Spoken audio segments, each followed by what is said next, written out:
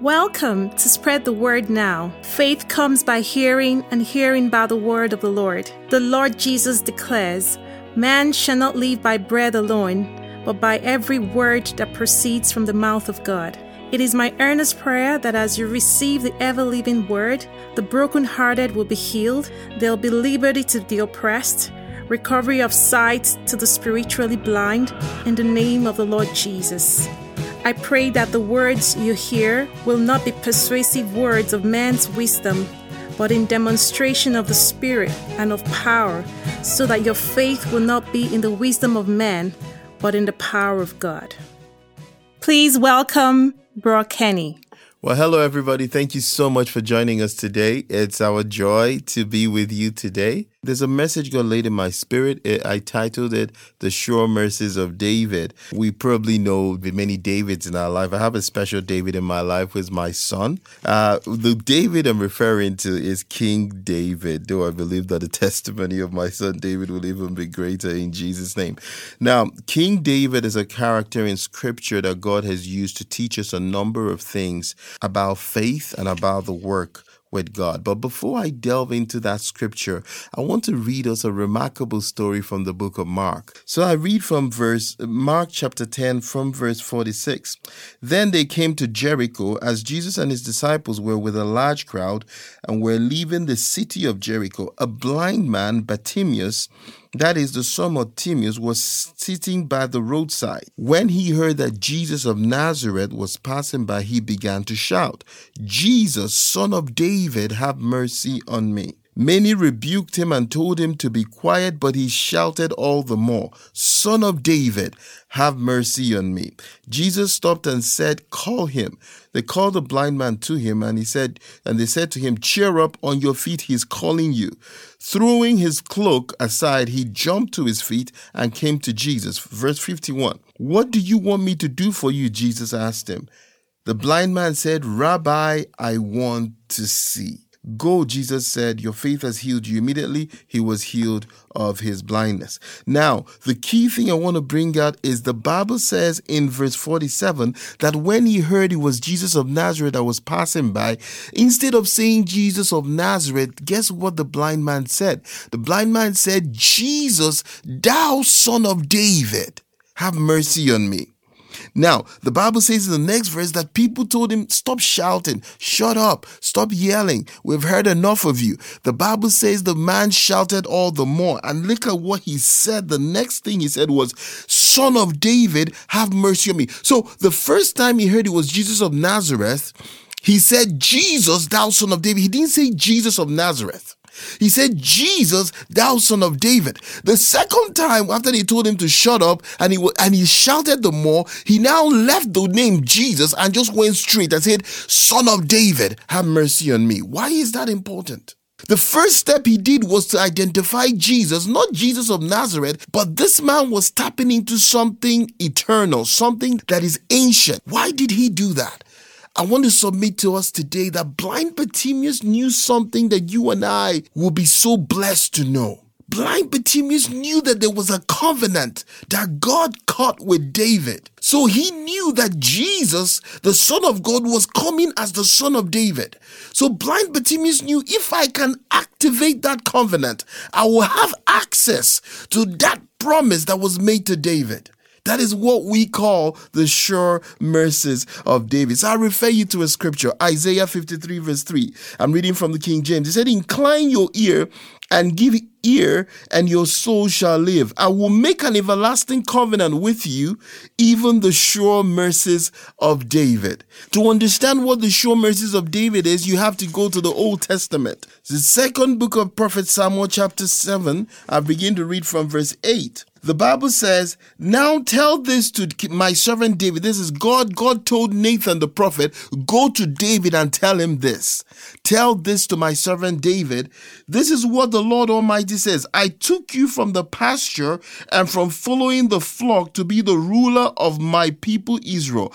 I have been with you wherever you go, wherever you have gone, and I have cut off all your enemies from before you. Now I will make your name great, like the names of the greatest men on earth. I will provide a place for my people Israel and will plant them so that they will have a home to call their own. No longer will they be disturbed. Wicked people will not oppress them anymore, as they did in the beginning and have done ever since I appointed leaders over my people. I will give you rest from all your enemies. So these are the themes of the sure mercies of David. And I'll break it down shortly.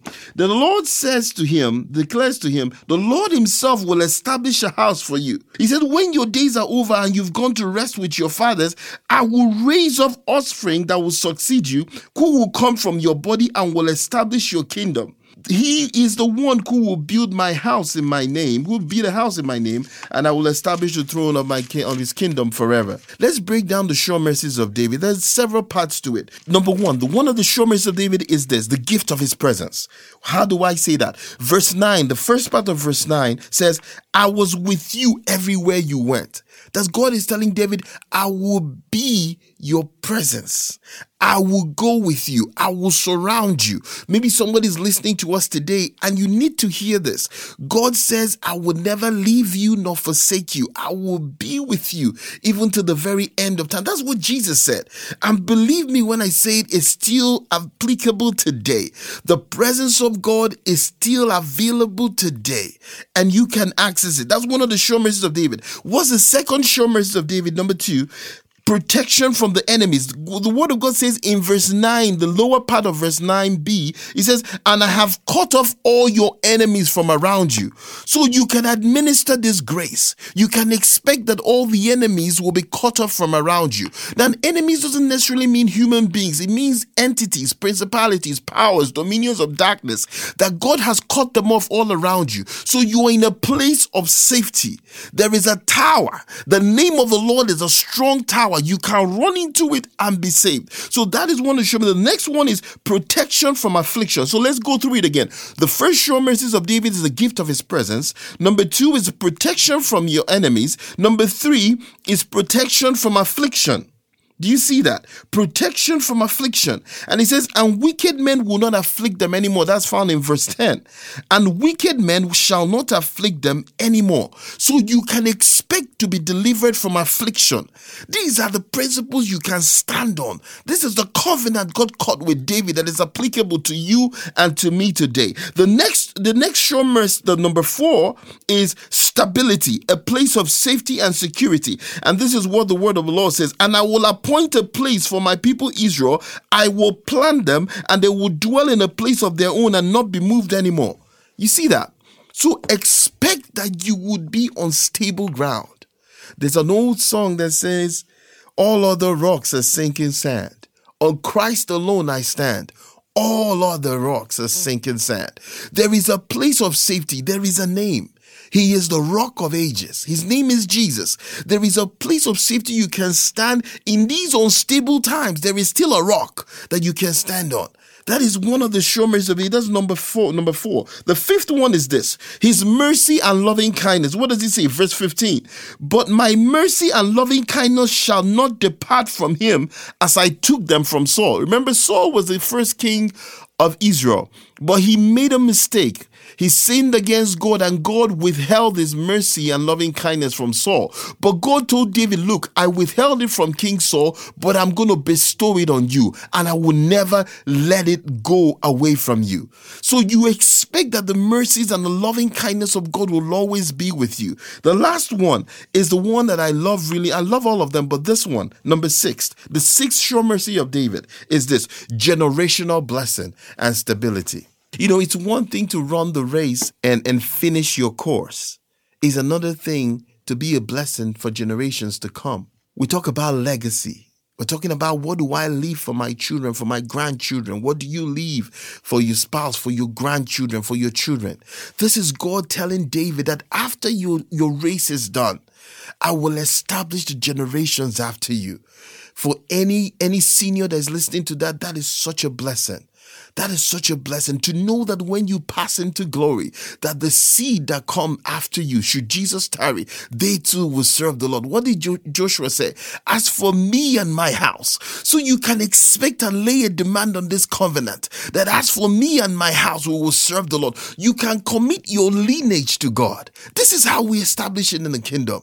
This is how we establish generational blessings. We serve God with all of our hearts and we pass it on to our sons, our daughters. That our sons and daughters will pass it on to our grandchildren and great-grandchildren until Jesus comes. That is how you generate a generational blessing. That is how you activate it. So there are at least more than 6 sure mercies of David. I've just listed 6. I'm sure there are much more, but I'll go through them again, just one after the other. Number 1, the gift of his presence. Number 2, protection from enemies. Number 3, protection from affliction. Number 4, a place of stability, a place of security. Number 5, the mercy and loving kindness will never depart from you. Number 6, generational blessing and stability in your times and the generations to come. Why did Jesus stop to minister to that blind man? The Luke's account of that incident said that Jesus was walking out of Jericho and there were many people with him. So there were many people yelling at Jesus, screaming his name. Why did Jesus stop? Why didn't he stop for others? Because blind Bartimaeus activated something. He said, Jesus, thou son of David. You see, there's several ways God will communicate with us. The lowest way is probably by our emotions. And that's not a very good way for you to communicate with God based on emotions. The second way is probably better. It's based on reasoning, our reasoning. The way we rationalize things, logic, which is a good way, but not the perfect way. Another way is based on the principles of the word, which I think is a very excellent way. But the most important way that God communicates with us and has a relationship with us is by covenant. When God cuts a covenant, God is a God of covenant. He bound himself to David by covenant. And he said, anybody that comes from your seed, including his son Jesus, anybody that comes from your lineage shall have these blessings. So my friend, my brother, my sister, if you are listening to us today, you can access these blessings. The book of Isaiah chapter 89 and verse 14, it says, righteousness and justice are the foundation of the throne of God. Mercy and truth go before him. The New Living Translation says that mercy and truth are the attendants at the throne of God. So when you come to the throne of grace, there are 2 attendants you're going to meet. One is mercy. The other is truth. That is why blind Bartimaeus was able to access that. He said, son of David, activating the covenant. And then he says, have mercy, activating the attendant.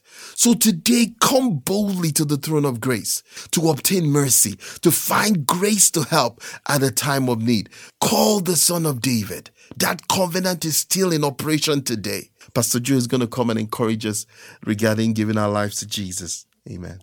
Hallelujah. The sure mercies of David. Friend, this mercy is available even now. Even the vilest offender can receive this mercy today. It doesn't matter what you've done in the past. If you open your heart to Christ Jesus by the Spirit of God, that mercy will flow right now. The same sure mercies of David will flow. Declare after me, dear Lord Jesus, I come to you now. I receive your mercy. Oh, the prodigal son will come back. The prodigal daughters will come back as I receive this mercy today. And I thank you, Lord, for the cleansing power of your precious blood over my spirit, soul, and body in the name of Jesus. Thank you, Lord. Hallelujah. And I also want to use the opportunity to ask for men and women that are inspired by the Spirit of God to join us. We're calling for a 2,000 praying volunteers of men and women from province to province in this great nation to join for prayer for Canada. Canada must be saved. Canada for Christ. You can send us your email address, or if you haven't got an email, you could send your telephone number, mobile number, your province and city. It will be kept absolutely confidential, but we will respond to you on how we will move forward. Until next time, this is Pastor Joe. God bless and bye for now. Amen. You've been listening to a message from Spread the Word Global Ministries, Red Deer. If you'd like more information, you can contact us at info@spreadthewordglobalministries.org or info@spreadthewordnow.org or through our website at www.spreadthewordglobalministries.org. Our phone number is 587-377-7745. Thank you. Bye for now.